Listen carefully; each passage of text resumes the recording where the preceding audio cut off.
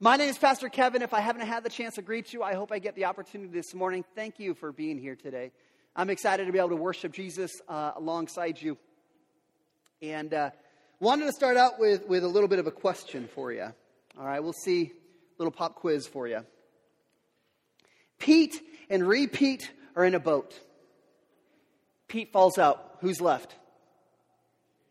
Okay, so Pete and repeat are in a boat. Pete falls out. And who's left? Repeat. Okay, so Pete and repeat are in a boat. If Pete falls out, who's left? Oh, okay. Haha. Funny. Have you ever noticed, though, in life, how certain things need to be repeated? Like, for example, we've got 5 kids, and we love having kids. I met a new baby today, Justice. I like babies. I like little ones. And so have you ever noticed with your kids, like when it gets to that point where it's time for bedtime, you're like, hey, go brush your teeth. Parents, how many times do you have to repeat that to your kids? Hey, go brush your teeth. Hey, go get ready for bed. At least in my house, I see a couple parents chuckling. In my house, you repeat that a couple of times before the kids finally get it. Or perhaps maybe in your house, you might hear this more than once. Hey, don't forget to take your shoes off.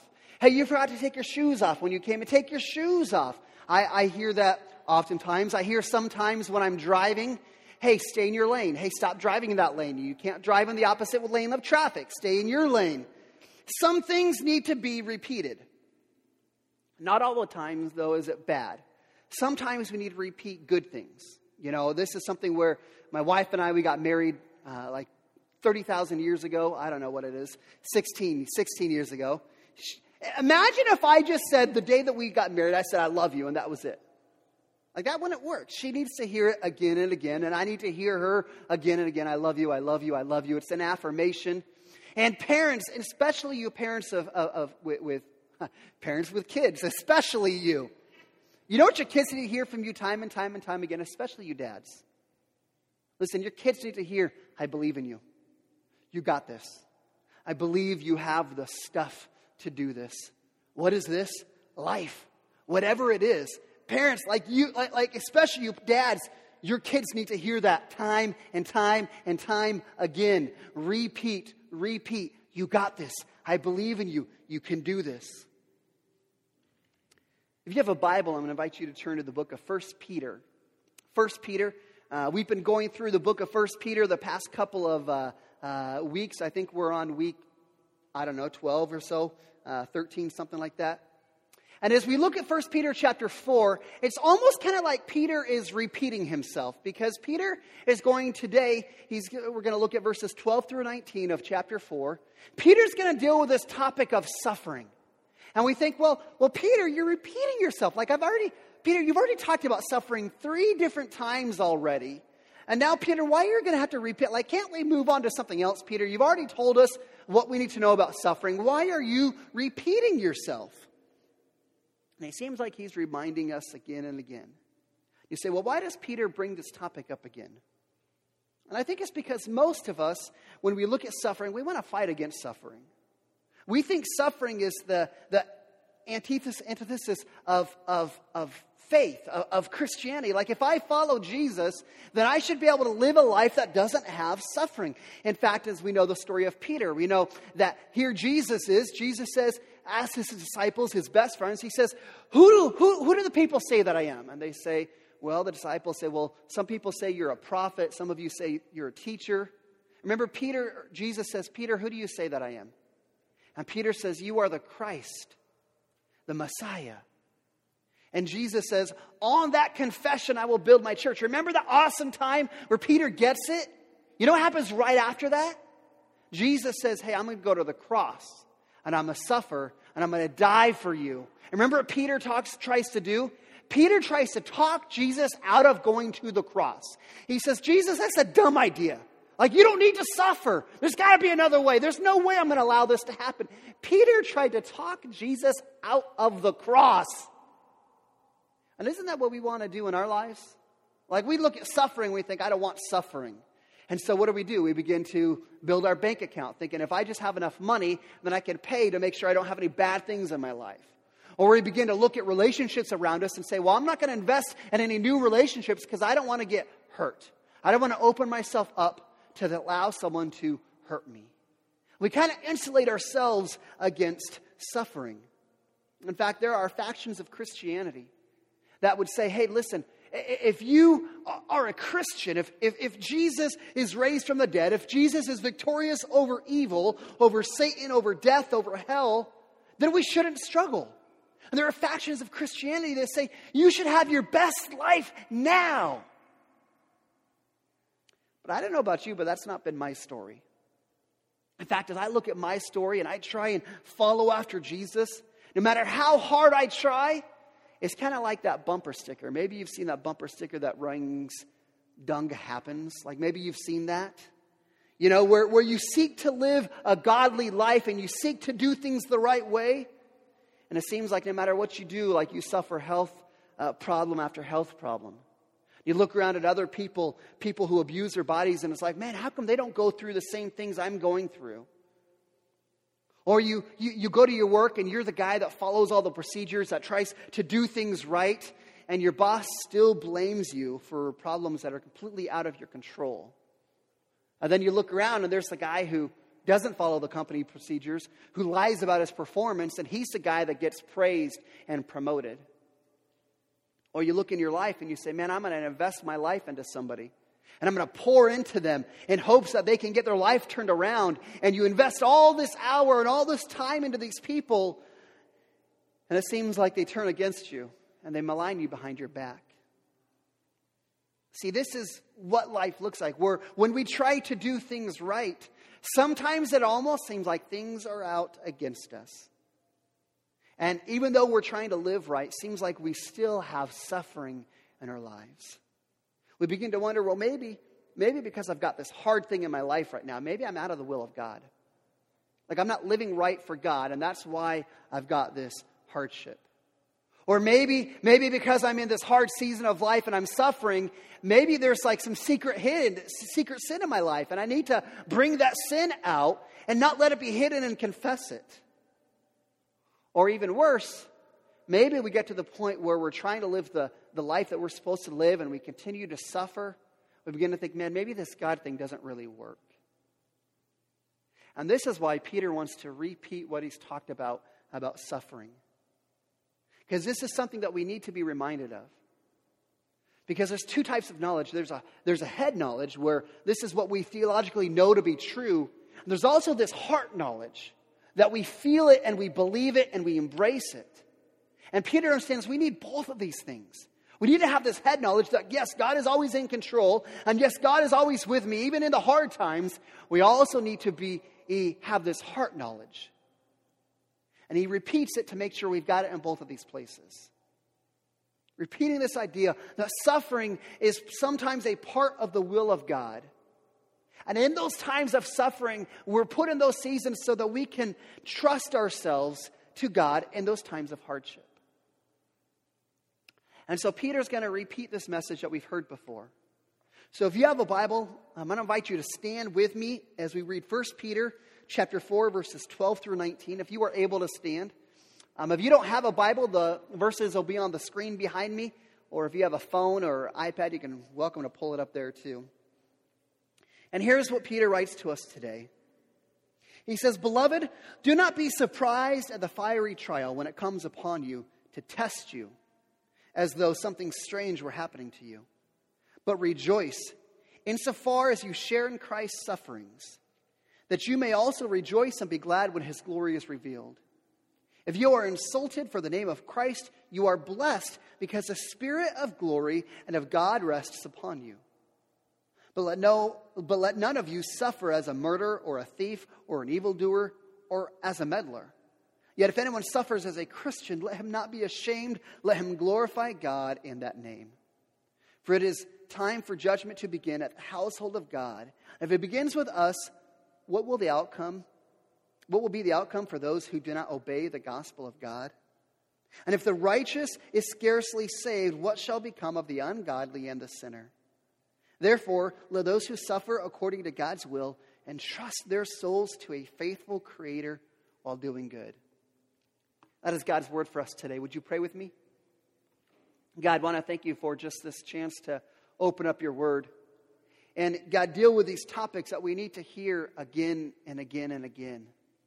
Because whether we come in here today and we're going through a hard time, going through a hard season, whether we've had a hard season in the past that has left us questioning where we are and what we believe, whether we have people around us going through hard times, God, I pray that you would take this word and give us insight, that you would speak to us, that you would draw us to a deeper love of you, that you would meet us in our time of need, in our time of desperation. That you'd help us to understand how suffering works according to your will. God, I pray that you would allow your presence to be on every one of us in here today, that you would speak to us, that we walk out of here with a next step, with a thing we need to do in order to continue to know you and to make you known. God, and I plead for your presence now, Jesus, in your holy and precious name. Amen. You can go ahead and be seated. And I love how Peter starts this out. He says, beloved, he said, do not be surprised at the fiery trial when it comes upon to test you. Don't be surprised as though something strange were happening to you. He's saying, listen, when you face hardship, don't be surprised. Don't think something strange has happened. You don't be ashamed. Again, that takes this idea that if we're a Christian, we're supposed to have our best life now. Here, Peter is saying something very different. He's saying, listen, don't be surprised if you go through hard seasons. And what Peter's going to do is he's going to connect two ideas. He's going to connect the idea of suffering and glory and say these things relate to one another. We'll say, well, I don't get how suffering and glory fit together. Like that, like those two things don't make sense. But I want you to see Jesus connect.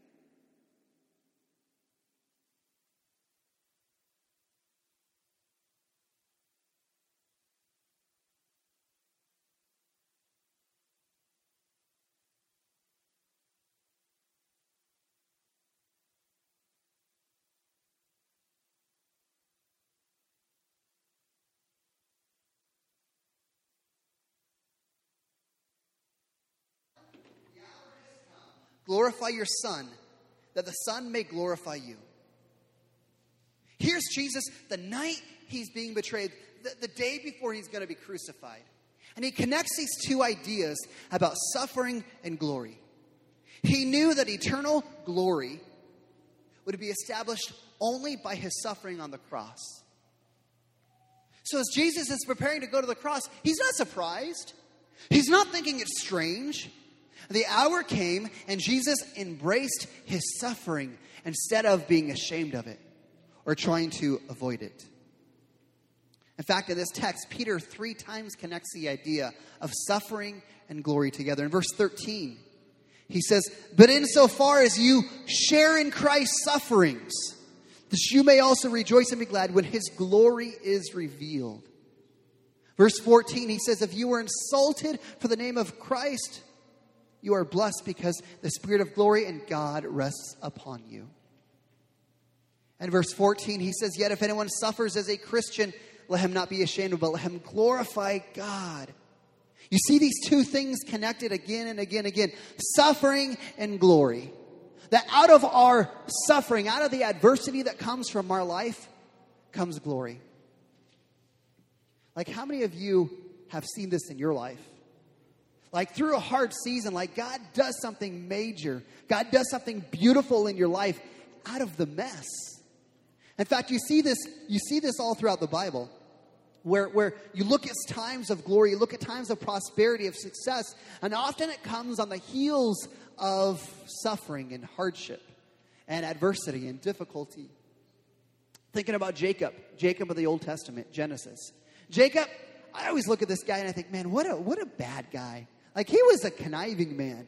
Like he would manipulate situations to try and take advantage of other people around him. We know the story with his brother Esau, how he stole the birthright from Esau. And you kind of see this in his life again and again and again. And eventually things catch up to him. Where it's been 20 years since he tricked his brother out of his birthright. And his brother, he's in the process of being reunited with his brother. And he hears, hey, your brother's coming, and he's got a couple hundred men with him. And so Jacob thinks, man, it's all coming to a head right now. Like all the stuff I've done, man, I'm going to pay for it now. So remember what Jacob does is he leaves his family, his wives and his kids and all his belongings on one side of the river, and he goes off by himself. He's thinking, you know what, maybe if I get by myself, maybe my brother will come and kill me and not kill my wife and my kids. So you see Jacob on the side of the river all by himself with nothing but a rock for his pillow. He's in this hour of poverty. Like almost seeming like God is gone, like God is absent. You remember that night. That's the night that he really found God. He wrestled with God and said, God, I'm going to refuse to let go of you. I'm refusing to let go of you until you bless me, until your presence is in my life. The next morning, he walked out as a transformed man. Because he went through that adversity, that suffering, that brokenness. You see this again and again. You think about Abraham. Abraham, you look at where his success came from, he'd probably point back to Mount Moriah when he was supposed to sacrifice his son. You look at Joseph. Where was Joseph's success? Where did that come from? Joseph would look at all of his success as being the number 2 in command in Egypt. He'd point back to that time in that dungeon. Moses would point back. All of his success, he'd point back again to the 40 years of hiding in the desert. Paul, who wrote a third of the New Testament, who wrote a third of Bible, he'd point back to attribute his inspiration to the light which struck him blind on the road to Damascus. You see, out of the hardship, out of the suffering, out of the adversity, God brings beauty and glory and greatness. Listen, what's the difficult thing in your life? What's the difficult trial? The circumstance. We've all had them. And sometimes what happens is we come out of it, and it's kind of like a chip on our shoulder. We want to play the victim. We want to play, well, I was wronged, and this wasn't fair, and we come through and we're struggling through it. Listen, that is the very thing that God uses, and God redeems to bring glory. And maybe for you today, maybe this is what you need to hear. Is that you're going to allow God to take your suffering, to take your hardship, your adversity, your difficult situation, and to bring glory out of it. Maybe that's what you need to walk out here today. Say, God, I've been through it. God, I've carried this. And I've allowed this to continue to affect me. But today, God, I'm going to open myself up to you. Say, God, would you take this and would you bring glory out of it? Would you bring beauty out of it? See, this idea of suffering is not something we should hide from. In fact, this text right here, Peter's going to give us 4 things that hard times do in the life of a Christian. As a Christian, when we go through hard times, there's 4 things that we're going to walk away from and say, this is what God does. This is what God does in our life through hard times. Number 1, hard times develop our character. Look what Peter says in verse 12. He says, Beloved, do not be surprised at the fiery trial when it comes upon you to test you as though something strange were happening to you. He says, beloved. I love this word, beloved. This isn't just a throwaway generic term. This is actually a key to understanding what Peter is saying. Peter's saying, listen, beloved, you are deeply loved by God. God loves you deeply and profoundly. Do you know this? You've got to understand this. Because hard times, it's hard for us to remember that we are beloved by God during those hard times. We go through those difficult seasons and we forget how much we are loved by God. And here's Peter saying, listen, you are beloved. You are beloved. Don't be surprised. You're still loved by God. He says these things, these trials, these hard times, they are a test to you. To show what you're learning, to showing that you're getting it, to show that Christ is enough. In fact, I think about this. I think my son has been taking driver's education. And so he's getting close to getting his license. I am so glad that there is a final test for him to get his license before we just gave him the keys to the car. And aren't you all thankful that there's a test as well? Like, you've got to be able to show, hey, I'm learning. I understand this. I get it. And this is kind of what happens in trials. They're meant to show that we are developing in our character, that we're developing in what God is doing in us. In fact, I listened to a podcast this last week, and it was talking about Tony Dungy. Now, I know today's kickoff day for football season, so I figured I'd give you a football reference just to make all you gentlemen happy here today. Tony Dungy was a Christian football coach. Now he's a commentator. A great coach. He led some great teams, and his best team was the 2005 Indianapolis Colts. Okay, they didn't win the Super Bowl, but they're probably the best team that he coached. 2005 season, November. I believe it was November. Let me look at my date here. 2005, I don't have the date. Middle of that season, his son, 18 years old, committed suicide. And here's Tony Dungy thinking, you know what? I've been in this business for 30 years. I've been a player. I've been a coach. I've reached great success. And here his son commits suicide. Begins to reprioritize. Begins to think, you know what? Maybe I should retire. Like, I've earned enough money. Like, I've done this long enough. I've put in the long hours. Maybe it's time for me to retire. And then I began to think about this. He said, you know what?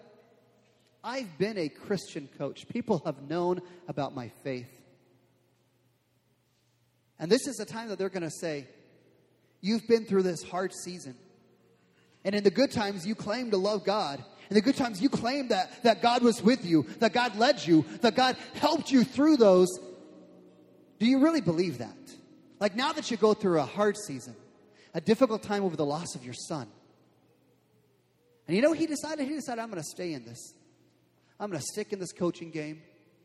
Came back, and you know the story, 2006, they won the Super Bowl. Because he wanted to show everybody, listen, my faith in God isn't dependent on my circumstance. My faith is in God itself, no matter what happens around me. In fact, it's my faith in God that got me through this difficult season with my son. See, one of the things that we've said during this series in 1 Peter, we said in the second week, that trials and pain, they expose where your hope is. When you go through a hard time, it shows. Do you truly believe what God says about you? Do you truly stand and believe that God is worthy no matter what? Chuck Swindoll, pastor, theologian, he said this. He said, if we view life as a schoolroom and God as the instructor, it should come as no surprise when we encounter pop quizzes and periodic examinations. He says, maturity in the Christian life is measured by our ability to withstand the tests that come our way without having them shake our foundation or throw us into an emotional tailspin. Isn't that good? Those hard times are sent there to develop our character, to give us the ability to say, listen, God, I do believe, and I am going to stand on you and trust you in the good times and the bad. Second things that hard times do in the life of a Christian is they bring us closer to God. He says in verse 13, but rejoice insofar as you share in Christ's sufferings, that you may rejoice and be glad when his glory is revealed. If you are insulted for the name of Christ, you are blessed because the Spirit of glory and of God rests upon you. You see, when we go through a hard time, when something bad happens, when we get that phone call, when we get that report from the doctor, the first question oftentimes we have is why? Like, where's God? As we look at what's happening in our country right now, facing the hurricanes and the fires and the tremendous things, the question is, where's God? God's left us. But this isn't the case. In fact, Peter is claiming that during hard times, that these are unique times when God's smile and God's approval are especially on us. Because if you hear what he said, verse 14, he said, when you share in Christ's sufferings, when we suffer for our faith, that we experience an outpouring of the Holy Spirit. and that we will rejoice when we see Christ. See, suffering joins us together with Christ in a way that nothing else can. In fact, I have a little illustration for you. Go ahead and throw that first slide up there, Dawson. See, this is what life looks like. There's us and there's Christ. And the question is, how do we get closer to Christ? And we have lots of answers, right? Well, we can read the Bible. We can pray. We can go to church. We can listen to sermons. We can give money to the offering. We can go serve the body of Christ. We can, what are some of the other things we can do? We can use our spiritual gifts. We can join small groups. And we can do all these things, right? If I'm just going to be honest, like what I found is even when I do all those things, like this is where I end up. I'm a little bit closer, but I'm not where I want to be. I'm not like right there with Christ. And I can be doing all these things, but it just seems like I'm not there yet. What Peter is trying to say is when you go through hard times, that those are the times that you grow the closest to Christ. Not that suffering itself is what causes us to grow closer to Christ, but what it does in us and to us. In fact, I was thinking about this as little kids when they're learning to walk. It's fun watching little kids learn to walk because they're still figuring it out. And sometimes it's fun to watch them fall. Not all the time, because sometimes they fall and they get hurt. And they cry. And what happens with a little kid when they fall and they get hurt? What do? They start crying. And where do they turn? Mom and Dad. They run. Mommy, Daddy, I'm crying. I'm hurt. Hard times, when we fall flat on our face, when we get knocked down again and again, those are the times that we lay aside our pride. And out of sheer desperation, we cry out to God to say, God, I need you. Just like that little kid cries out to Mom and Dad. Mom, Dad, I've fallen. I'm hurt. I need you. In fact, many of you know that famous poem, The Footprints in the Sand. Well, you know, the poem where there's two sets of footprints and eventually there becomes one set of footprints. And the guy says, God, where were you? I was going through this hard season. I was going through a hard time. And God, where were you? And that's when God says, no, it's not that you were on your own. It's that I carried you through that. See, God allows us to go through hard times so our life begins to look like this, where we become right with Christ. Listen, I don't know what is going on in your life, but I want this to be an encouragement to someone today. That even though you might feel forsaken, you might feel all alone, that if you could just see behind the curtain, if you could pull the veil off your eyes, that the presence of Christ is resting you in a very special way when you're going through those hard seasons. And those hard times are meant to deepen our love for Christ and draw us closer to Him. Third thing the hard times do in our lives. Hard times lead to self-examination. Okay? Verse 15, Peter writes and says, but let none of you suffer as a murderer or a thief or as an evildoer or as a meddler. You see, sometimes we suffer from God. And sometimes we suffer because we're stupid. That's just straight up. Sometimes we're just stupid. We do stupid things and we suffer.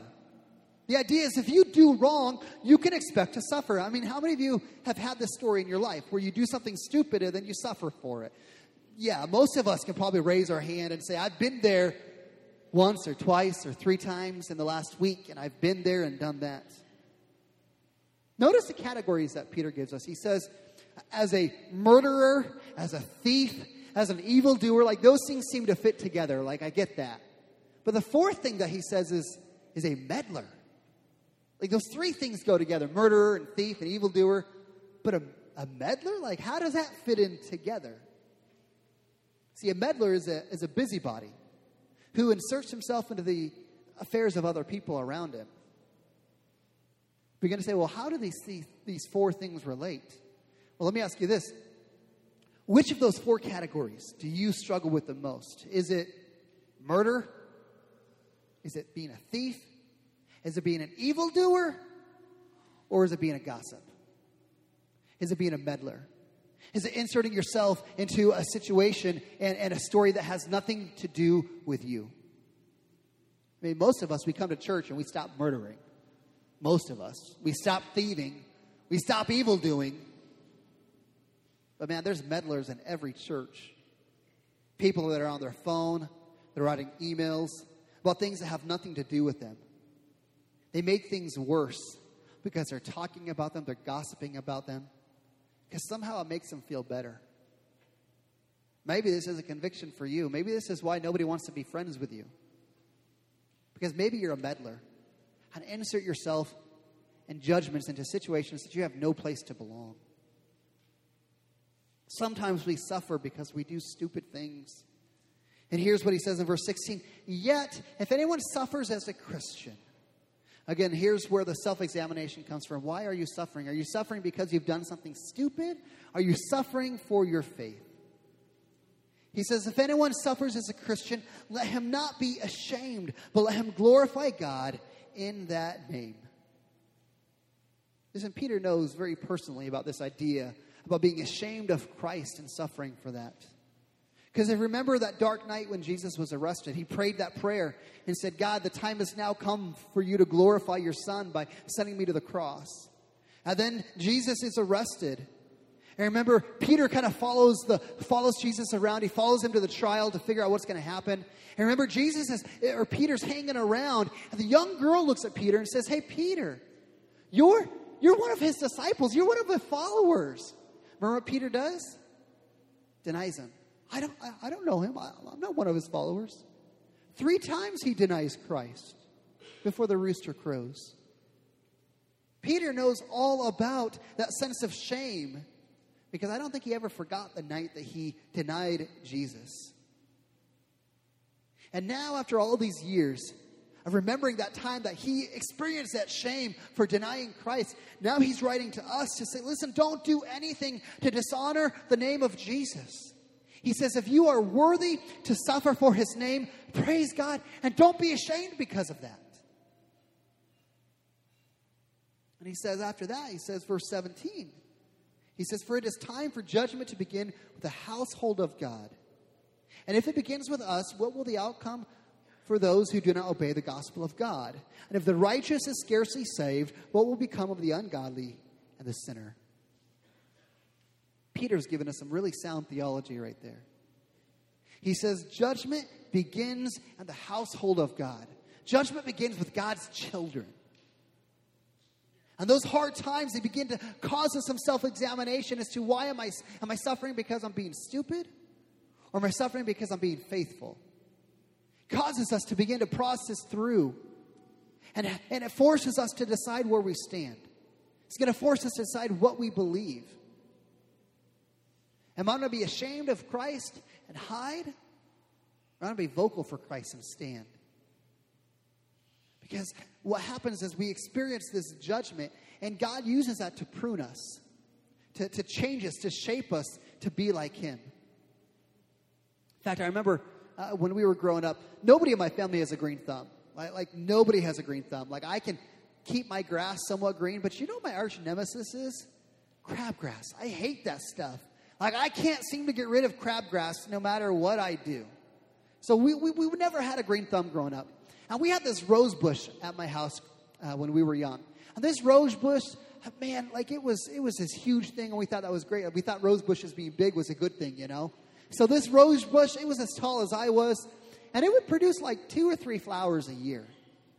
I remember our neighbor came over and said, hey, you guys don't really do gardening very much, do you? And we're like, how could you tell, you know? And he says, hey, would you mind if I just pruned your rose bush?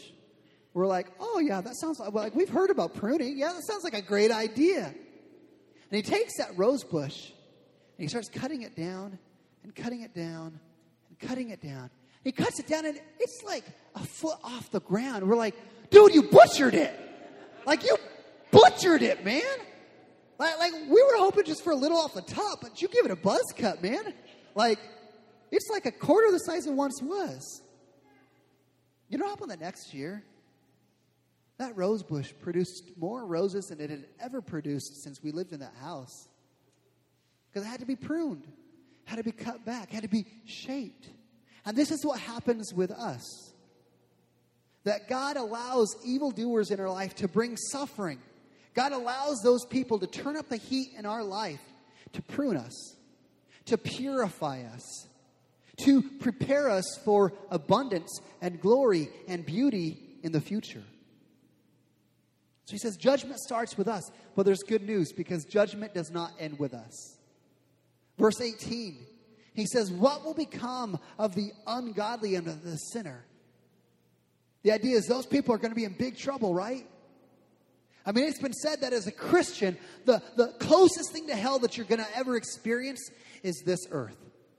Like, that's good news. Like, we go through this earth. Sometimes there's some hard things that we go through. Listen, that's the worst we're going to face. That's good news.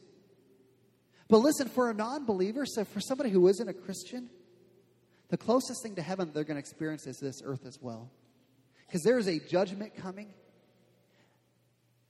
that I don't even want to think about, because of how drastic and how dire it is going to be. And right now, it might seem to be the case, like people can take God's grace and God's patience for granted. But there's a day coming that God's patience is going to run out. And those non-believers are going to face eternal torment. And it's not going to be pretty. Listen, if you are not a Christian,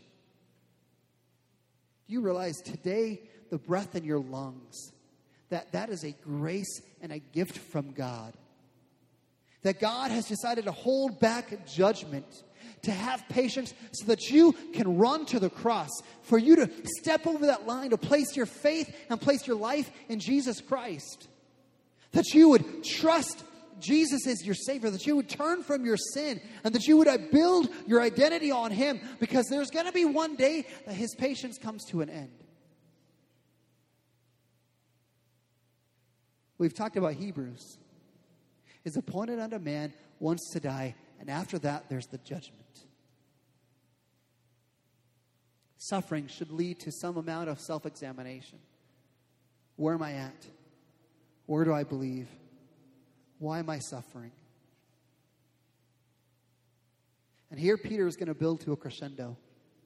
Because here's the key thing we need to understand. Verse 19.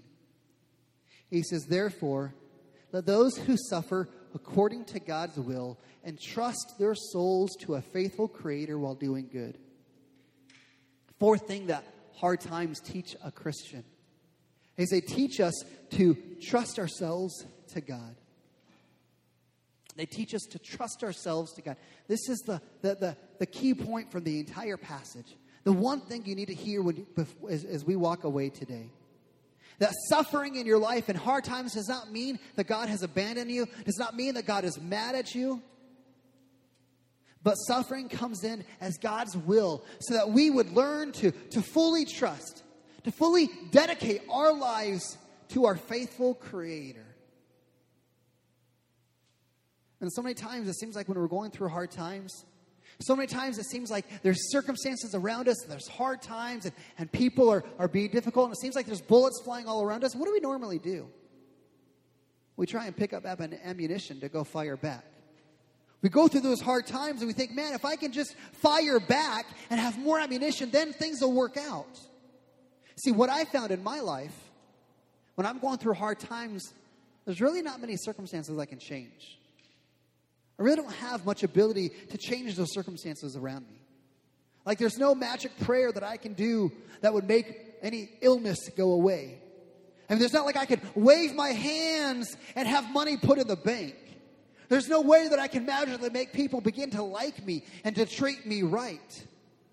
I can't necessarily change my circumstances, but you know what we can do? We can learn to do exactly that. To entrust our souls to our faithful Creator. Where instead of praying and saying, God, help me change things around me, we begin to pray and say, God, I've been trying to make things better, but I've only been able to make it worse. So God, would you take over now? God, would you be in charge? I want your will in my life, God. Have you ever done that? You ever prayed that prayer? Say, God, I've been trying to blaze my destiny. I've been trying to make things happen, and it's just not working. So, God, today I just open myself up to you. Listen, I don't know who it is in here today facing that enormous personal difficulty where it's hard to see clearly what God is doing in the way forward. Listen, when life is tumbling all around you, there is nothing more important for you than to commit yourself to God, to your faithful Creator who loves you and promises to take care of you. That you would just pray that prayer and say, God, I've been trying to figure out how to solve these problems on my own, but God, I can't do it without you.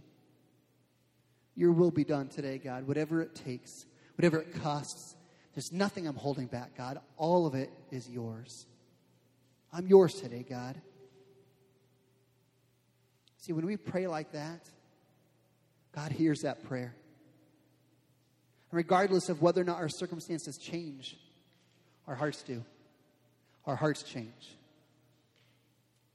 And this is where we're trying to say as we bring this to a close, what does this all mean for us? That we need to understand that suffering is a part of the will of God. And it's meant to teach us to commit ourselves to Him in times of hardship, that we will allow the will of God to play out. Listen, the only way it happens, the only way that we do this is it comes down to love. That we will never believe that God is in control unless we believe that He loves us with an everlasting love. We will never be able to trust ourselves to Him unless we know, unless we believe, both theologically and in our heart, man, God loves me. God has promised to never leave me nor forsake me. And I might be going through this hard crap right now. I may be going through this hard time, but I know who He is. I know He has promised me. I know what He said about me. And I believe that. We have to believe that God loves us with an everlasting love. Listen, we will never be convinced of that love unless we fix our eyes on the cross of Christ and the sacrifice that He made for us. Because Christ's suffering on the cross, it brings us glory. It brings us eternity. It brings us a happy ending. And as we fix our eyes on the cross, we start there. You know what happens is our troubles come into proper focus. Because what God did for Jesus, He can do for us. In fact, somebody once said, adversity is the diamond dust that heaven polishes its jewels with. Adversity is the diamond dust that God uses to polish His jewels with. You know who His jewels are? You and I. And God brings that adversity to help us grow deeper in love with Him. To know Him deeper, to make Him known to those around us. Listen, if you're going to in a hard time today, coming in saying, you should know, you should only hear what I've been through. Listen, I want you to be encouraged. You are not alone. God has not abandoned with you. He is with you more than you will ever know if you just trust yourself to Him. As we said earlier, maybe you've been through that hard time in the past. Maybe you've held some bitterness. You've held this victim mentality. Listen, today's the day you need to give that to God. And allow God to bring glory out of your suffering. Maybe in here today, maybe there's people around you who are in that season of hardship, of hard times, of difficulty. And maybe just as Peter has reminded us, that God hasn't left us, God hasn't abandoned us, that we are His beloved. Maybe you need to remind that person of who God is, of how He leads through hard times, of how His grace and His love and His presence is magnified during those hard times if we just stop and look and open ourselves up to Him.